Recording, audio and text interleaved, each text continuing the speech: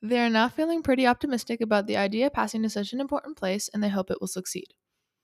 Now, the process of amending the bill begins. The bill is assigned to the Safety Committee. The committee debates on and amends the bill. When they are done with their amendments, they have added the following.